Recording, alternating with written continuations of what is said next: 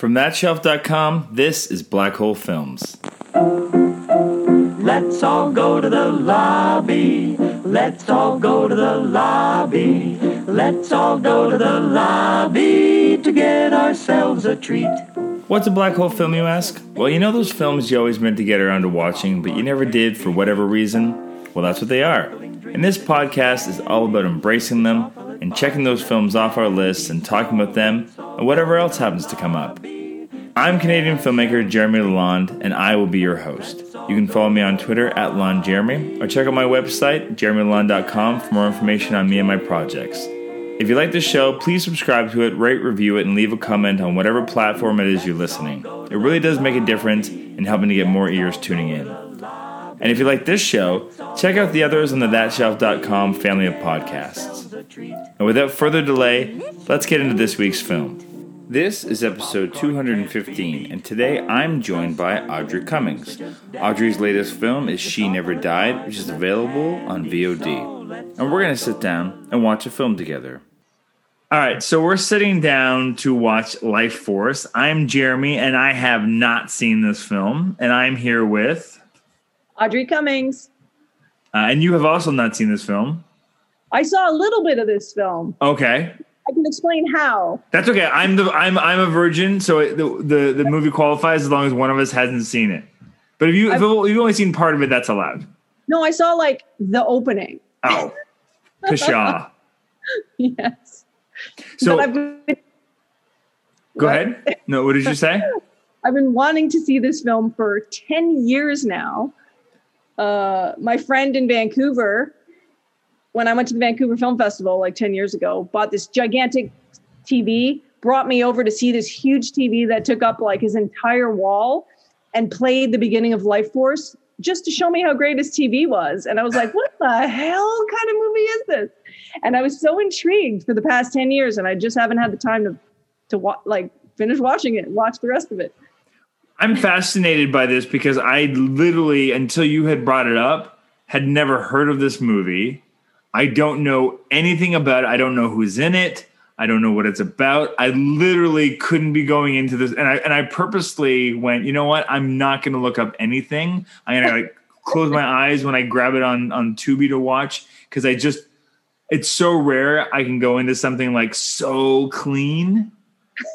That said, without spoiling too much for me, okay, what made you intrigued to go, oh shit, I got to watch that? That has stuck with you for 10 years. Okay. So this movie, it's crazy. Great. So Toby Hooper, who directed it. Okay. Poltergeist. Is it Toby or Tobe?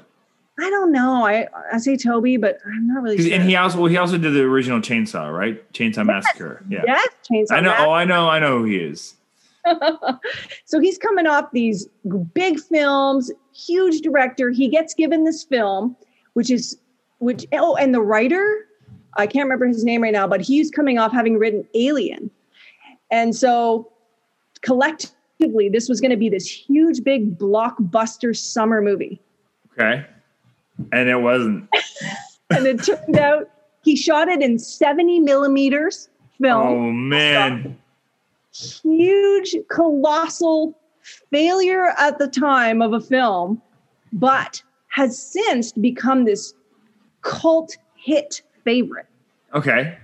It ruined everybody's careers, but now it's a cult favorite. So I've been dying to see it. You know what? There's something, I don't know if you feel like this way as a director, but there's something really kind of reinforcing or like that makes you feel good about watching your heroes fail sometimes. It just lets you go, okay, we're all human, It's like I don't have to be like nobody's perfect. That's in a way. Like we all have like Spielberg has 1941 and some other movies where you're like, yeah, great. That's I feel less lonely now amongst the greats. So I'm kind of excited for that. Now my expectations are like wonderfully low that at the worst case scenario, I can enjoy this ironically if I need to. Yes. And Jarrett, what I remember hearing about this film was that it was like, you shot on 70 millimeter film.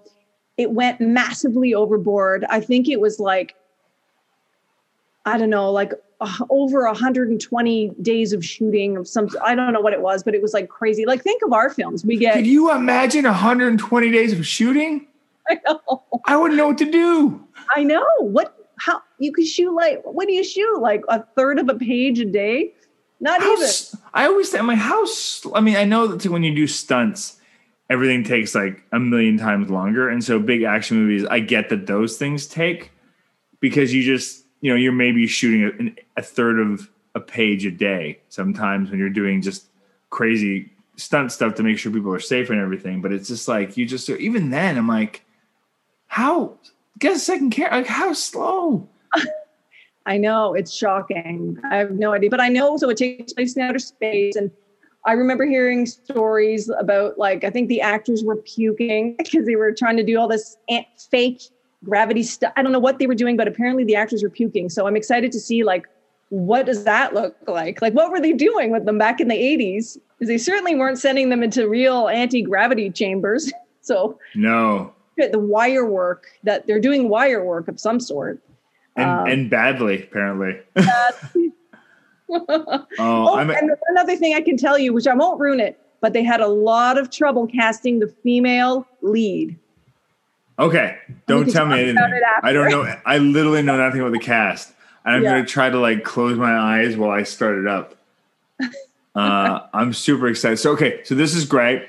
You've whet my appetite without ruining anything. Now I'm actually really pumped to see this. Because it's like a title like Life Force, you're like, that's either a great title or a terrible title, depending on, like, that's one of those ones that goes either way, right? Yeah. Well, so apparently it's an adaptation of a novel that was written at the time called Space Vampires. Oh, fuck. Yeah. Well, that kind of ruins stuff. That gave me more spoilers than anything else you said. Sorry. But also, vampires in space, I'm in. Well, they're not typical vampires. Well, I would hope not.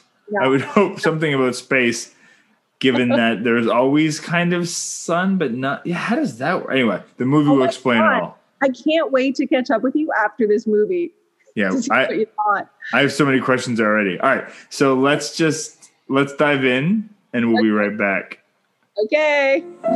Let's all go to the lobby to get ourselves a treat.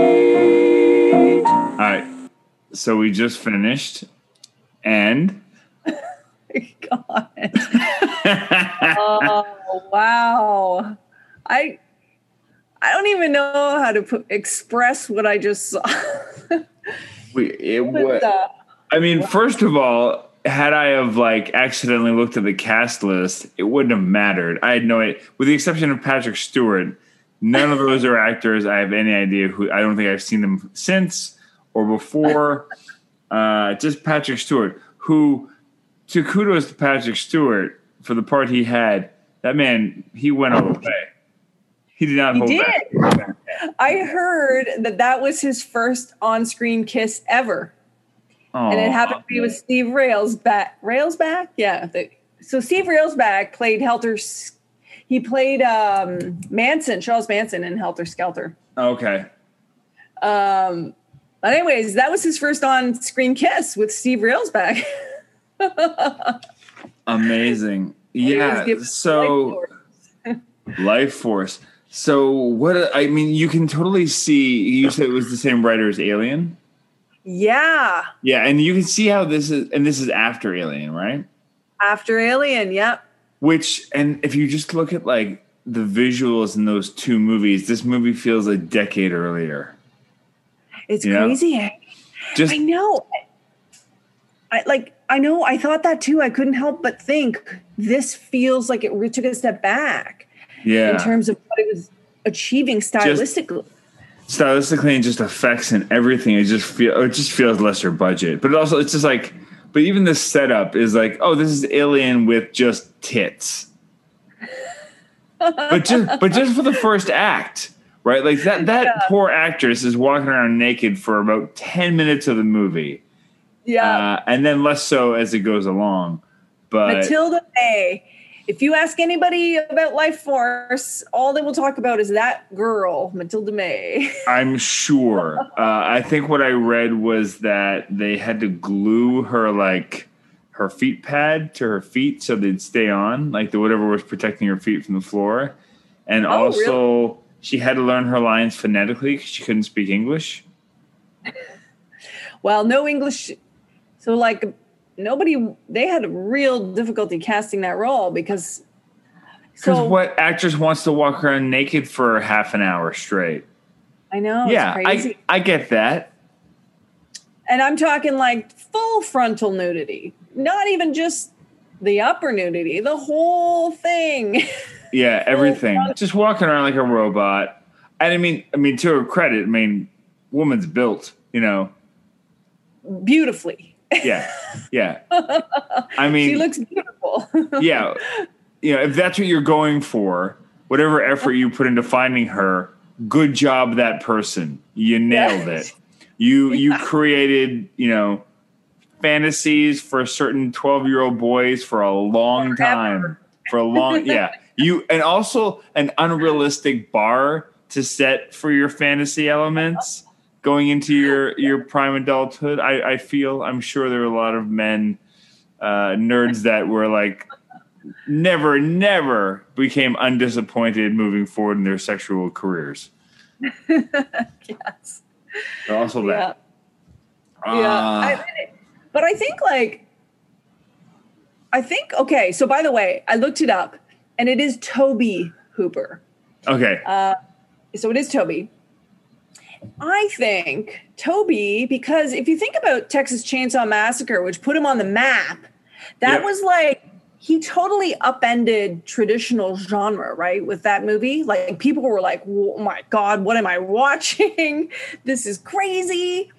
I think because he got success from sort of doing from that, I think he probably felt that Life Force was on par with that kind of upending, I think he thought because nudity in commercial films at that time, nudity and that level of sexuality had never really been seen before in commercial films, right? So I think he was trying to do like he did with Texas Chainsaw, which gave him such a high career boost. I think he was trying to do the same thing with Life Force, something shocking, Sure. Yeah. And you can see that. I mean, here's the thing. On paper, you can see how this seems fascinating. You've got, space aliens. God, I have to just decompress. Some of the stuff was really cool and unique, but some of it was also like, man, these alien life forms are super inefficient. Just like the way that, like, all of the weird, creepy, let's call them ghouls. I guess they're vampires. Like not because there's the 3 original vampires, but then there's all of like the ones that they create. Yeah, the army. The army, yeah, that have like a very low shelf life. Yeah, it feels like a really low bar. It's like, wait 2 hours and your problem's kind of solved. Stay away from these 3. Wait 2 hours. This is not a complicated group of people to beat. I was thinking too how quickly the Life Force goes when you drain it. It's not sustainable. They got they got to hope someone's within hugging distance. Yes. Immediately, it's not sustainable. And trying to take over a planet, you could take it over in, based on their army. They could probably take it over in a few days, and then what? But then it's over. Then what do you? But then what did you do it for? Just for the sake of doing it? It's not like they're coming in to deplete the resources. And do those remind me the rules of this movie? Did the 3 original, we'll call them vampires for lack of a better term? Yeah. Did they require energy from the other people? Like, they needed energy to live off of, right? Yeah, they did too. Yeah. But less so. Like, they weren't going to shrivel up and die right away, it seemed like. Well, they could hop into different bodies too. But The rules of this movie were real confusing. I know. You know, part of the problem with it, okay, the reason it probably bombed is because nobody had seen nudity and sexuality in a commercial film before, and people were probably so shocked by it. There's no way that's why it bombed. That's a reason teenage boys sneak into the theater. Although, to be fair, they're buying tickets for another movie so they can sneak into that one. Find out what movie opened on the same weekend as this. I bet that movie did bomb. Oh, okay. 1985 summer blockbusters, Back to the Future. Okay, yep. Rambo. Yep. Steven Spielberg must have Color Purple. Okay. Yeah, this movie didn't have a fighting chance. Goonies came out in 1985. I don't know if that was Jesus. Goonies. Yeah, this movie didn't have a fighting fucking chance. No. But also because of the script. And what I was going to say is, because they went so over budget and all this stuff, you know, they must have like had to cut scenes out. And then I'm sure, you know, once the director delivered his cut, stuff got chopped for time. And so compress. And suddenly you have this crazy disjointed film that doesn't really make sense story-wise. No. And like there was, and also just like, I was following along and then it's like, oh, they're on Earth. When did they get to Earth? Like I somehow missed something where all of a sudden they were on Earth because then they cut to a park and I'm like, what the fuck? They're on. Yeah. That's where I bet you studio interference chopping came in. But then it makes sense later because they get into all the backstory and they tell, like, he tells the story and then you get the real story after that. But for a second, I'm like, did I fall asleep and did I black out at one point and miss a huge part of this? Okay, thank God. I thought I like, for a second, my son came down and I'm like, he distracted me for 10 seconds. There's no way I missed that amount of story in that 10 seconds. And he was also just like, Dad, that's a lot of boobs. I'm like, sure, it's time to go to bed. Did he notice Matilda May while he was in there? He did. He's at that age where it's like he's fascinated by sexuality and completely terrified of it when it's real. Like he's just constantly talking about like his penis and dicks and all this stuff. And then as soon as anything's real, it's just like, yeah, he shrivels up. It's amazing. It's a perfect time. You can't really handle it, but fascinating. Yeah. What else did I write? Shot on 70 millimeter film. Why? Let's talk about that. What a wonderful, like, that's when you know, like, what's the catering on this movie look like if that's what they were shooting it on, you know? I know. And like that was 2001 Space Odyssey. I was thinking it was going to be like, you know, in that kind of, but it wasn't. And it didn't need to be shot on 70 millimeter film at all. No. Give that film stock to Goonies. We're Back to the Future. Not the Life Force. Oh. Yeah, who read the script and went, yeah, it's got to be on 70. That must have just been Toby. It was probably just like. It was him. Yeah, it was an ego thing. He's like, I want to shoot on 70 for reasons that are ridiculous. And I was earlier, before we started the interview, I was reading that he kept saying he wanted to do his 70 millimeter Hammer film.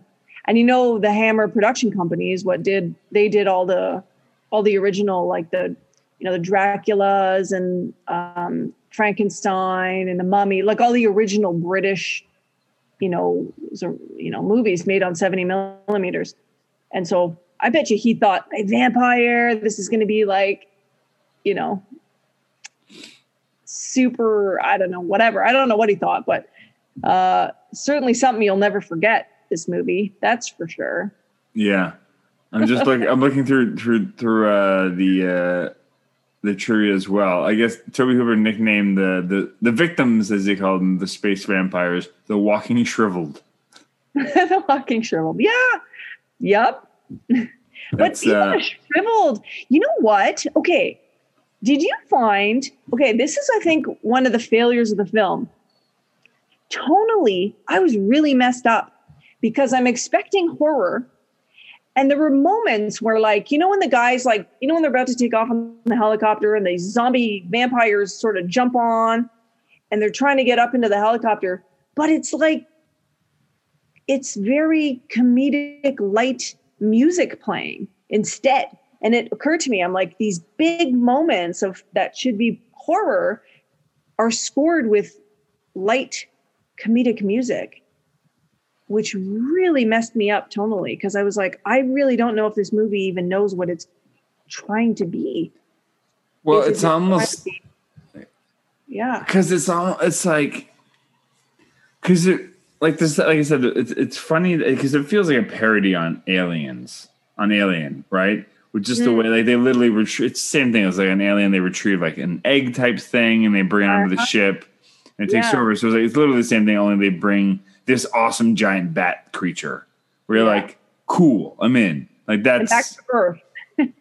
Yeah, because of course you do, and of course this is going to end badly. Why would it not? Maybe just leave that fucking thing there.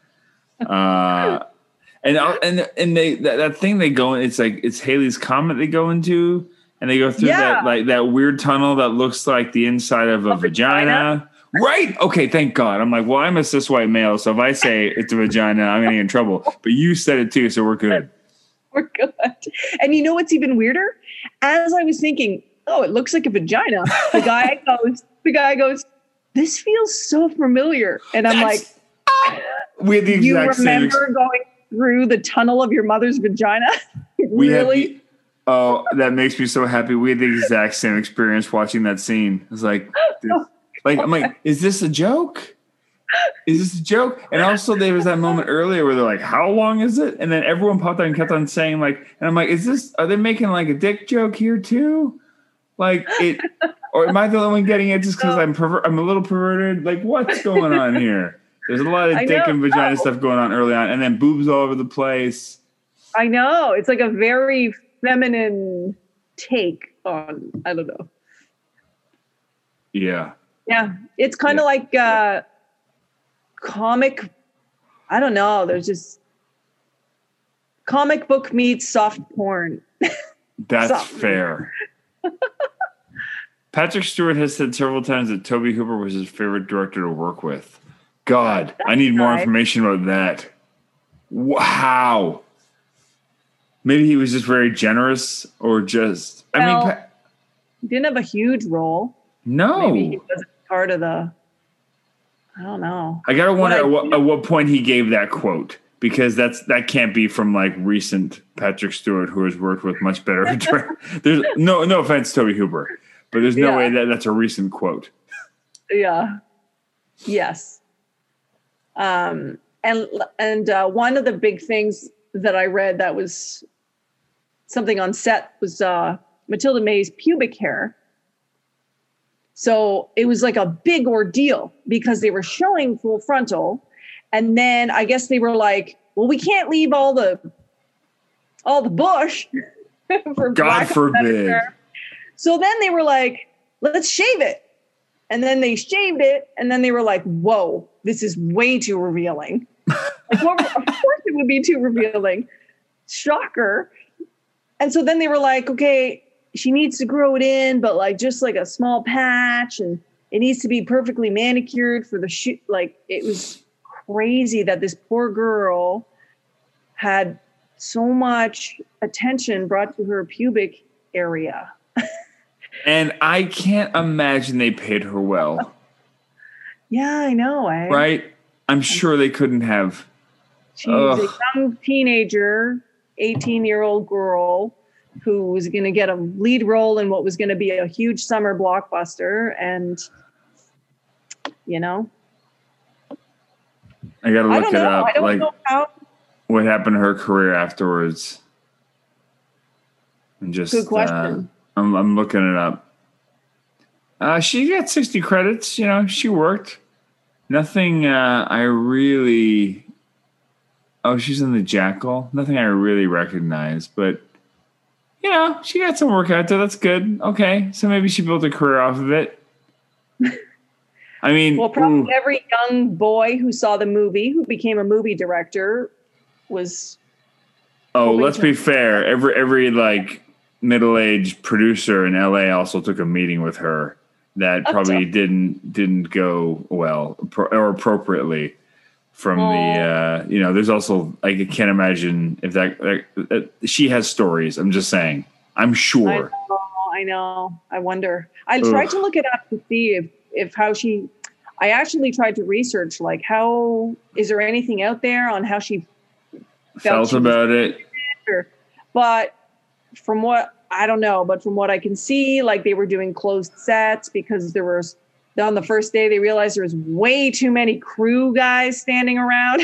So they like shut the sets, to give her privacy and stuff. But I mean, I haven't seen anything out there on how she felt about it all.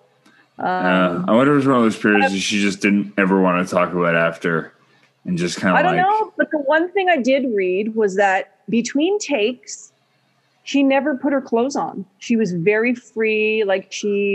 It's not like between takes she would cover herself up. Like she apparently just stayed naked. As long as it's not cold, I guess, you're good to go. Good for her. So I think she felt very free about her body. So maybe she had no, You kind of have to be. Yeah. Yeah. Wow. Yeah. The one thing I'm just looking at my notes I jotted down while I was watching. I love the bit where like that the guard first woke up though. Like that was a great, nice little scare. Yeah. I thought and in general like the walking shriveled puppets like were pretty or however they're doing the animatronic puppet combination of them maybe like they were pretty well done for what it was. I thought. Yeah. Yeah. I just thought the one guy, when he sat up on the table and he was begging for a hug, the guy, I thought that felt a little, over cheesy. The top. But there's something I liked about, but there's something that was also weirdly vulnerable about like the eyes and the puppet that you're like, it was the eyes. Yeah, the eyes was good. I could see you being drawn in and being like, I should help this dude. He was one of our people. And nobody knows the rules at that point. Nobody knows that these things suck life force out of you. Yeah. Yeah, he had these very gentle, sad, expressive eyes. And the fact that, 2 seconds ago, they were about to perform an autopsy on this dude. Yeah. The getting into like the rules of them. The thing that killed me is like when they randomly got the phone call from the dude who's like, I figured out how to do it all. It's like, when? What? Where was your side adventure that they cut out of the movie? Like what you've been up to sounds way more interesting than what I've been watching. And then he's like, yeah, you just have to stab them in the energy center, which isn't even the heart. No, 2 inches below the heart, I think, something like that. The energy center. This is the thing they have. 2 inches below the heart would be like your lungs. Yeah, he figured out how to kill one. The most interesting part of the movie up to that point, off screen. Off screen. or as you were cleverly pointing it out earlier, not in the budget. Yeah, not in the budget. I bet you they lost a whole bunch of scenes. I mean, they had to shut it down at some point. Oh. And did this just destroy Tobe Hooper's career after? Like, what did he do after this? Yeah, it was the last big budget film, I think from what I could tell, that he did. And the Cannon Group, which made the movie, I think kind of went belly up shortly after that too, like not too long after that. Oh, right after because this is 85, you said? Yeah. Oh yeah, right after he went and did Texas Chainsaw 2. Oh, okay. Which, I mean, let's be fair, it's like that makes sense. It's like go back and do that because nobody else is hiring you. So it's like go back to what you know, what made you famous, and try to just like spin it back around. But it looks like like he was in director jail for forever after that. He did one more movie in 1990, but it was all TV. And then just like random like Night Terrors, The Mangler. It seems like people really liked him. You Well, know? there was also the story. Like I remember hearing, we did Poltergeist on the podcast as well, and when we did that, we also did Texas Chainsaw too. So it's like this is my third interesting. Toby Hooper. I think now I've done all probably the bigger Toby Hooper movies, but I think there was always this rumor floating around that Spielberg did more, kind of directed Poltergeist and let Toby Hooper put his name on it.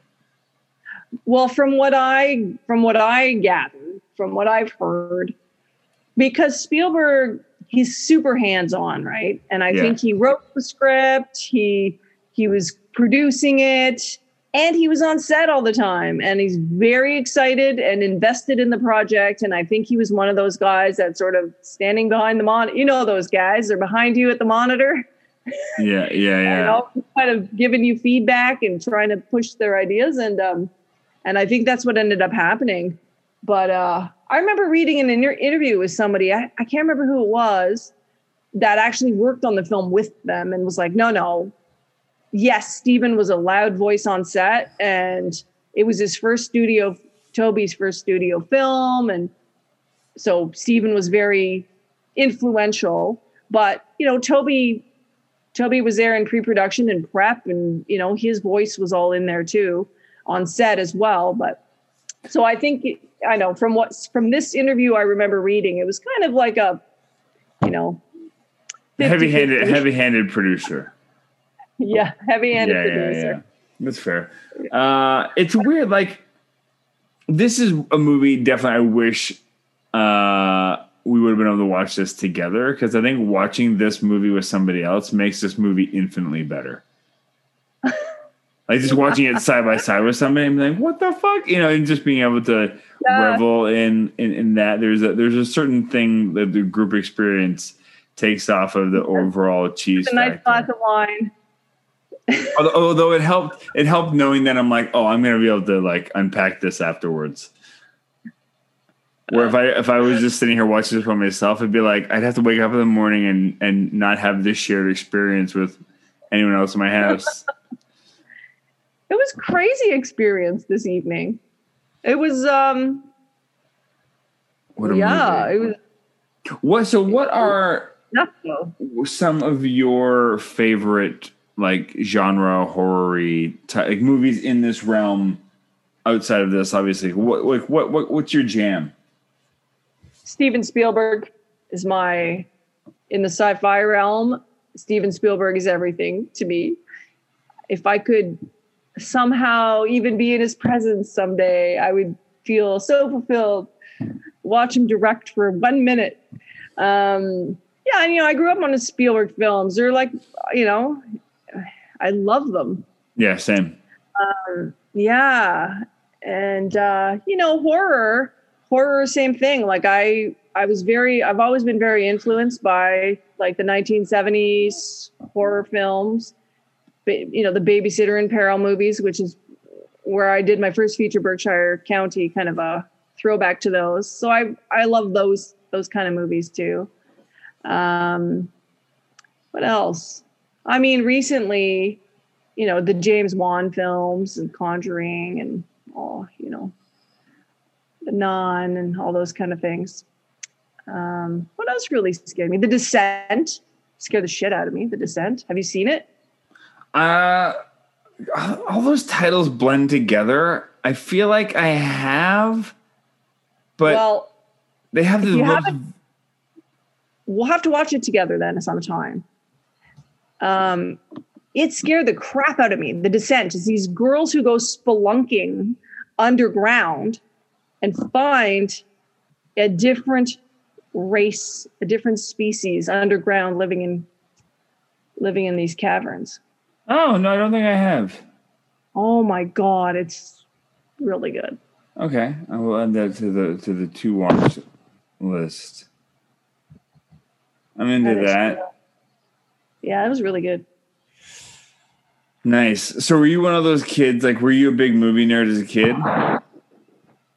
Yeah, I was. I always wanted to.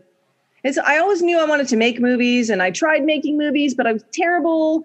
I just didn't know back then you just don't know what you don't know. And so you're just picking up cameras and shooting stuff, and, you know, it's not working out very well. I just didn't know. I remember a buddy of mine, we're both like just goofing around in high school and stuff. And I remember whenever he was directing, it was just like he would get like a shot of everything. And I think I just and I don't know, the earlier edit of me was just like, I don't think you need, like, when they put like the plate in the cupboard, I don't think you need a close up of that plate going in if it's not important to the story. I'm pretty sure we can cross out the shot list.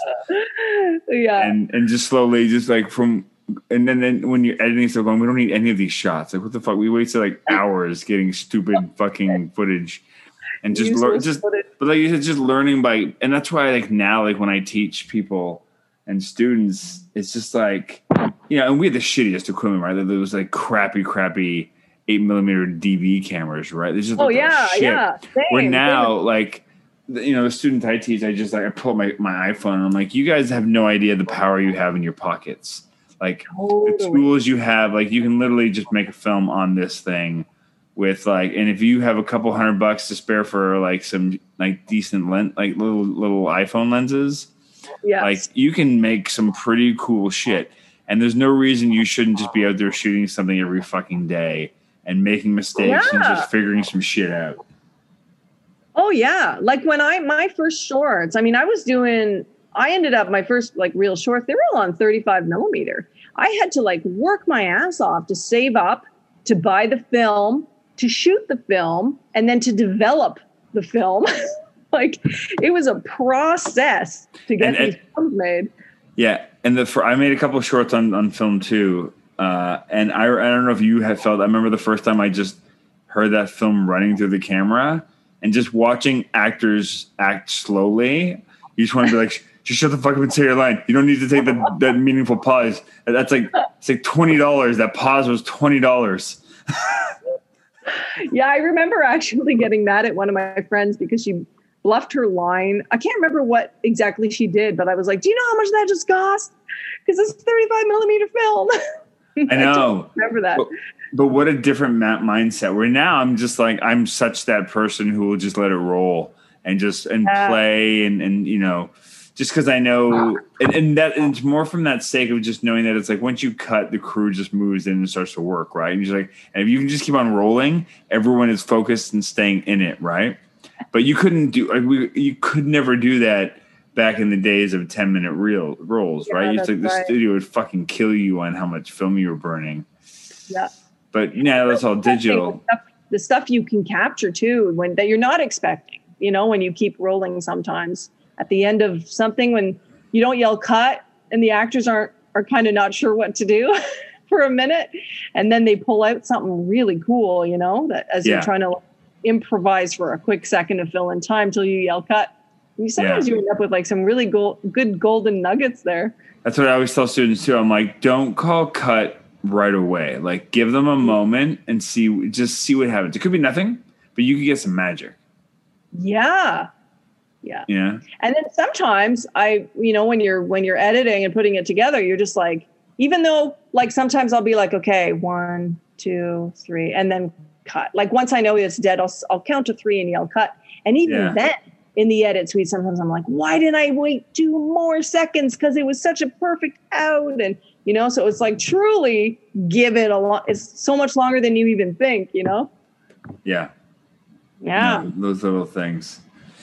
Life Force. I have. What do you have any of your favorite like cheesy bad horror movies that you love despite being like not you're not great and you don't care? I'm trying. I don't have anything off the top of my head either. I was just curious if you had any go-to. I do. I have one cheesy one. It's not scary though. It's That's okay. I can't. It's midnight. It's 12:15 a.m. here in PEI. Oh God! The brain is shutting down. You're fried. That's okay. Oh, damn it! That's okay. Don't worry about it. Yeah. Well, then with that in mind, where when they go to it's a comedy. It's a sci-fi comedy, and they think they're on like the Star Trek Enterprise ship. Oh, Battleship, or no, oh God, why is my brain? It's Sam Rockwell's in it, and Alan. Galaxy Quest. Galaxy Quest. That's not a bad movie. That's a great movie. Yeah, but yeah. Oh no, that's a great. Shame on you. It's cheesy, but here's the thing. That movie but that movie knows exactly what it is. Like it's three amigos at a Comic-Con adventure, right? Yeah. And it knows it's cheesy and over the top. Oh, it's the best. Yeah, it's fantastic. Yeah, I love that one too. I'm trying to think what else. What else is cheesy that I love? There's so much from my childhood. There's so many like made-for-TV Disney movies that I grew up with, like Bedknobs and Broomsticks and that kind of shit. I didn't see that one. Oh no! Oh, it's like when Disney Plus came on, I just like scoured through. It was like, oh my God, all these like marginally okay. Remember, like they used to have that Sunday night, like The Wonderful World of Disney. I don't know if you remember that. Like right. Sunday nights, it was like this thing, and that's when they played all these old movies, like the Gnome-mobile and like the Nutty Professor, and when the cat's away. And all those movies are on Disney Plus now, which is like super fun to show the kids, because the ones that stand up, you're like, that's surprisingly still, watchable. And the ones that don't are so fantastically not stand-up-y, just in the sense that it's like there's a couple where, especially in terms of like how outdated they are, just in terms of cultural references, my kids are just shocked. They're like, this is the Disney on the Disney. How are they making these? Like, this is not even kind of racist, Dad. This movie's racist. But it's interesting. Some of the little disclaimers Disney Plus will put on their movies. It's like to boil it down. It's like different time, different place. Understand cultural timing. It's crazy how, stuff is just that when we grew up was so acceptable. Everything, even this massive smoke, like. Everything's so different. There's things in movies that were made like 5 years ago that you now watch and go, oof, did not like that. We finally got out of that, where people were still making just bad, like, even like we're watching my family. My wife only watched it for a season or two when it first aired, but now my kids are really into it. We're watching Modern Family, which only wrapped up, I guess, like last year. But we're around season 7, and just like some of the earlier seasons in particular, like there's a lot of gay jokes that you're just like, I don't know if this would fly now. It's just like they're really aiming low with these jokes. Like they're not punching up, they're punching down. You know what I mean? Right. And the same with like some of like the cultural jokes about Gloria's character and that kind of stuff. Like it's just one of those things where you're just like, you're not like. That's a reference I get from a producer friend of mine, Leah Johnsons, who says it's like that idea of like when you're making fun of like somebody, punch up and have them be part of the joke, as opposed to like mocking them in a derogatory way. And I feel like, especially early on in that show, did that more on not to the stuff that it's like, it's people like, and I say this with love. I love my dad, but it's like that's a joke my dad would laugh at. Because he thinks it's just funny because he doesn't know anything about like people outside of like his culture, right. and doesn't understand that it's like that's offensive to somebody in a way that's not okay. Yeah. Anyway, so it was interesting just seeing that too and going, oh, that's not that old, and it's still there's some things in here that are like, oh, I don't know if that joke plays anymore. Even in my own, going through just my own filmography, I'm just like, there's a couple of things in there. I'm like, oh, I would pull that joke out now if I could like snippety snip and make that no longer exist. But then you just, realize it's a time capsule and a product of the zeitgeist that we were in. Yeah. Yeah. What else? Any final thoughts on Life Force? Well, it's late for you, so we can wrap it up. But any final thoughts on Life Force? I mean, it's something I'll never forget. Yeah. Here's the thing. It's easily a movie I can't imagine I ever would have watched had you not brought it up. but I'm sort of glad that I have this cultural reference, because I think it's one of those things of like, if anyone drops a Life Force reference and you can volley it back to them, you're instantly friends. Totally. Yeah. I was trying to see like who, did it get good reviews? Because I know that it was kind of, when it came out, like it was critically destroyed. But when I was reading, I wrote a quote down. Roger Ebert called it underrated cinematic classic. Ebert was real generous sometimes. That's a man. What I love about Ebert reviews was that I believe he's one of those guys that went into every movie wanting to actually love it, as opposed to. I love that. Yeah, as opposed to like the modern reviewers who just like are all about how clever their mean quotes can be. I know. I had a film critic who, when my first feature came out, Berkshire County, and he just trashed it. And I contacted him. Oh, good for you. Yeah. And I said, explain to me, what, I'm not trying to confront you. I just why did you dislike it so much? I'm trying to learn. Good for you. Yeah. Yeah. And I said, you guys don't understand what goes into making these movies. It's disaster after disaster that keeps being thrown at you. And it's like, you're trying to put out fire after fire. This is the product you end up with after having gone through, war in the trenches, and you come out with something that, is literally has your blood, sweat, and tears all over it. Yeah. And then he said, admittedly, I just don't necessarily love the genre. Then why the fuck did you review it? Why review it then? Like, truly, why review it if you don't love the genre? Yeah, if you're going in already hating it, That drives me nuts when I see that, and I've had that too before, where it's just like I've had reviewers that have trashed stuff, and I look up just other reviews they've done, and I'm like, oh, you don't like any comedy? Like, what are you covering comedy for? Like, you were never gonna like this. Like, it's just one of those things. And I know Warren Sonoda has confronted like a critic that way. I had one person that wrote me like the nastiest review I've ever read in my life for anything ever. But then the next movie, and then the next movie of mine they reviewed, and I was like, oh God, why? Why did you review my next movie too?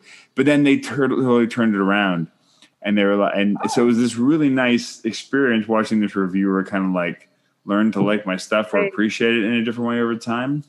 But it's also a weird thing, and it's like, and it's not that I ever want indie filmmakers or Canadian filmmakers to get graded on a curve, but it's also one of those things where it's just like we get lumped in and graded on the same scale as people making movies with like $60 million budgets and on 100-day schedules, where it's just like we don't have the resources they have in terms of money and or time to do what they do. So it's like what we do is a kind of a, without patting ourselves in the back, it's like my friend, Jonas Chernick always says, it's like, it's a miracle.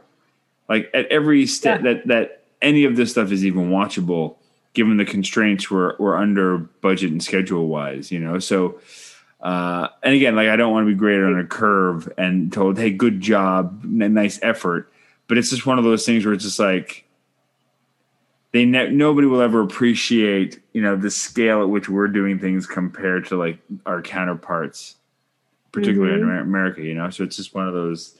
It's a weird thing. It's a weird relationship to have with that kind of stuff, and I don't have any solutions. No, and it's interesting too because you're up. I go up for films in the U.S. and it's like, okay, well, this one's a $20 million picture. Is she ready? And it's like, yeah, I am more than ready because I have been trained to shoot good movies on an 18-day schedule, 15 days for most of my films, 13 for one of them. I've been trained to be able to still pull out and deliver something good with like nothing. That's it. Yeah. And if anything, we're the people you should be giving these films to. Way more trained. No, it's such a weird thing. We get that too. Like I look at, we have this system in Canada, and it's changing ever so slightly, whereas this weird graduated system that there seemed to be, where it's just like, they expect you, Telefilm expect you to make your credit card feature. And then they'd let you into the micro budget program. And if something like that worked out, then maybe you can move up to the $1 million, $2 million range. And then after you do a couple movies in that range, maybe you can go after like the national fund, right? But then you go and you look at the States, right? And you get someone like Colin Trevorrow who makes, a $700,000 movie and then his next movie is Jurassic World. Yeah. You can, and nobody goes, is that guy ready? It's like, well, no, because what they'll do is they'll surround him by the people who can fill in the gaps for what he can't do. Like he's not a guy he's not going to suddenly know how to shoot all this action stuff and all this stuff with effects. But it's like, that's why they have, the other 100 people on the crew to know. And then he just, tells them what they need for vision, and they'll help him fill in those blanks. It's that idea that it's like, use your crew for what they have. But it's funny how we have this weird, like this gradual stepping stone where in other countries you can like go leaps and bounds ahead. You'll be 60 years old by the time you get your big Canadian, your big budget Canadian film, and at that point it's like, well, are they still relevant? Can they still tell a story? Right. It's like, it's a real small window. Not to go, I can't complain. I've been very fortunate that I seem to be able to get movies made. But we digress. But the system is out there like that, and it is challenging for people to break through. No, it's just tough. It's one of those things where it's like you just really gotta love it because the rewards are few and far between outside of just like knowing you worked your butt off and you're proud of something. Yeah, and then everything else is kind of a cherry on top after that. Yeah. So anyway, so I think that's a nice way to bring it around to Tobe Hooper going, Toby, we get it. You tried something, man. You swung for the fences. You struck out hard. But, man, did you swing hard. Like, you tried. You were going for something here. And, something huge. Yeah, so love to you for that. And mad respects for just the effort you put into this movie, which must have been some kind of weird love letter for you. Yeah. But a spectacular failure. And I'm sorry, it seemed to have destroyed your career. Poor guy. Poor Toby. Yeah. He Along did with the production company that financed it. Yeah. We went down to. It happens. Yeah, it happens all the time. Well, thanks for joining me. It was really fun. We've been trying this for what, 2 years now? We've been trying to set up a time to do this for a while, but we'll try to make the next one a little bit closer too. Yeah. Well, save the descent. Let's do it. Well, we can do it maybe closer. We can maybe add it to my Halloween list this year. Yeah. Okay. That will be a scare the shit out of you movie. All right. We'll set it up and we'll see if we can't get some other people to join us too. Oh, that'd be fun. Okay. All right. Great. It's a date. Yay. Awesome. Right. Thank you. Oh, so nice seeing you. Thanks for joining us for Life Force. Black Hole Films is a proud member of the That Shelf Podcast Network. You can listen to other episodes of our show and other That Shelf podcasts on thatshelf.com. Please subscribe, leave comments, spread the word, do all the things that let others know you like the show and how they can check it out. You can find me on Twitter @LonJeremy and go to Facebook and join the group Black Hole Films. And until next time, go watch something you've never seen before. Thanks. Let's all go to the lobby to get ourselves a treat.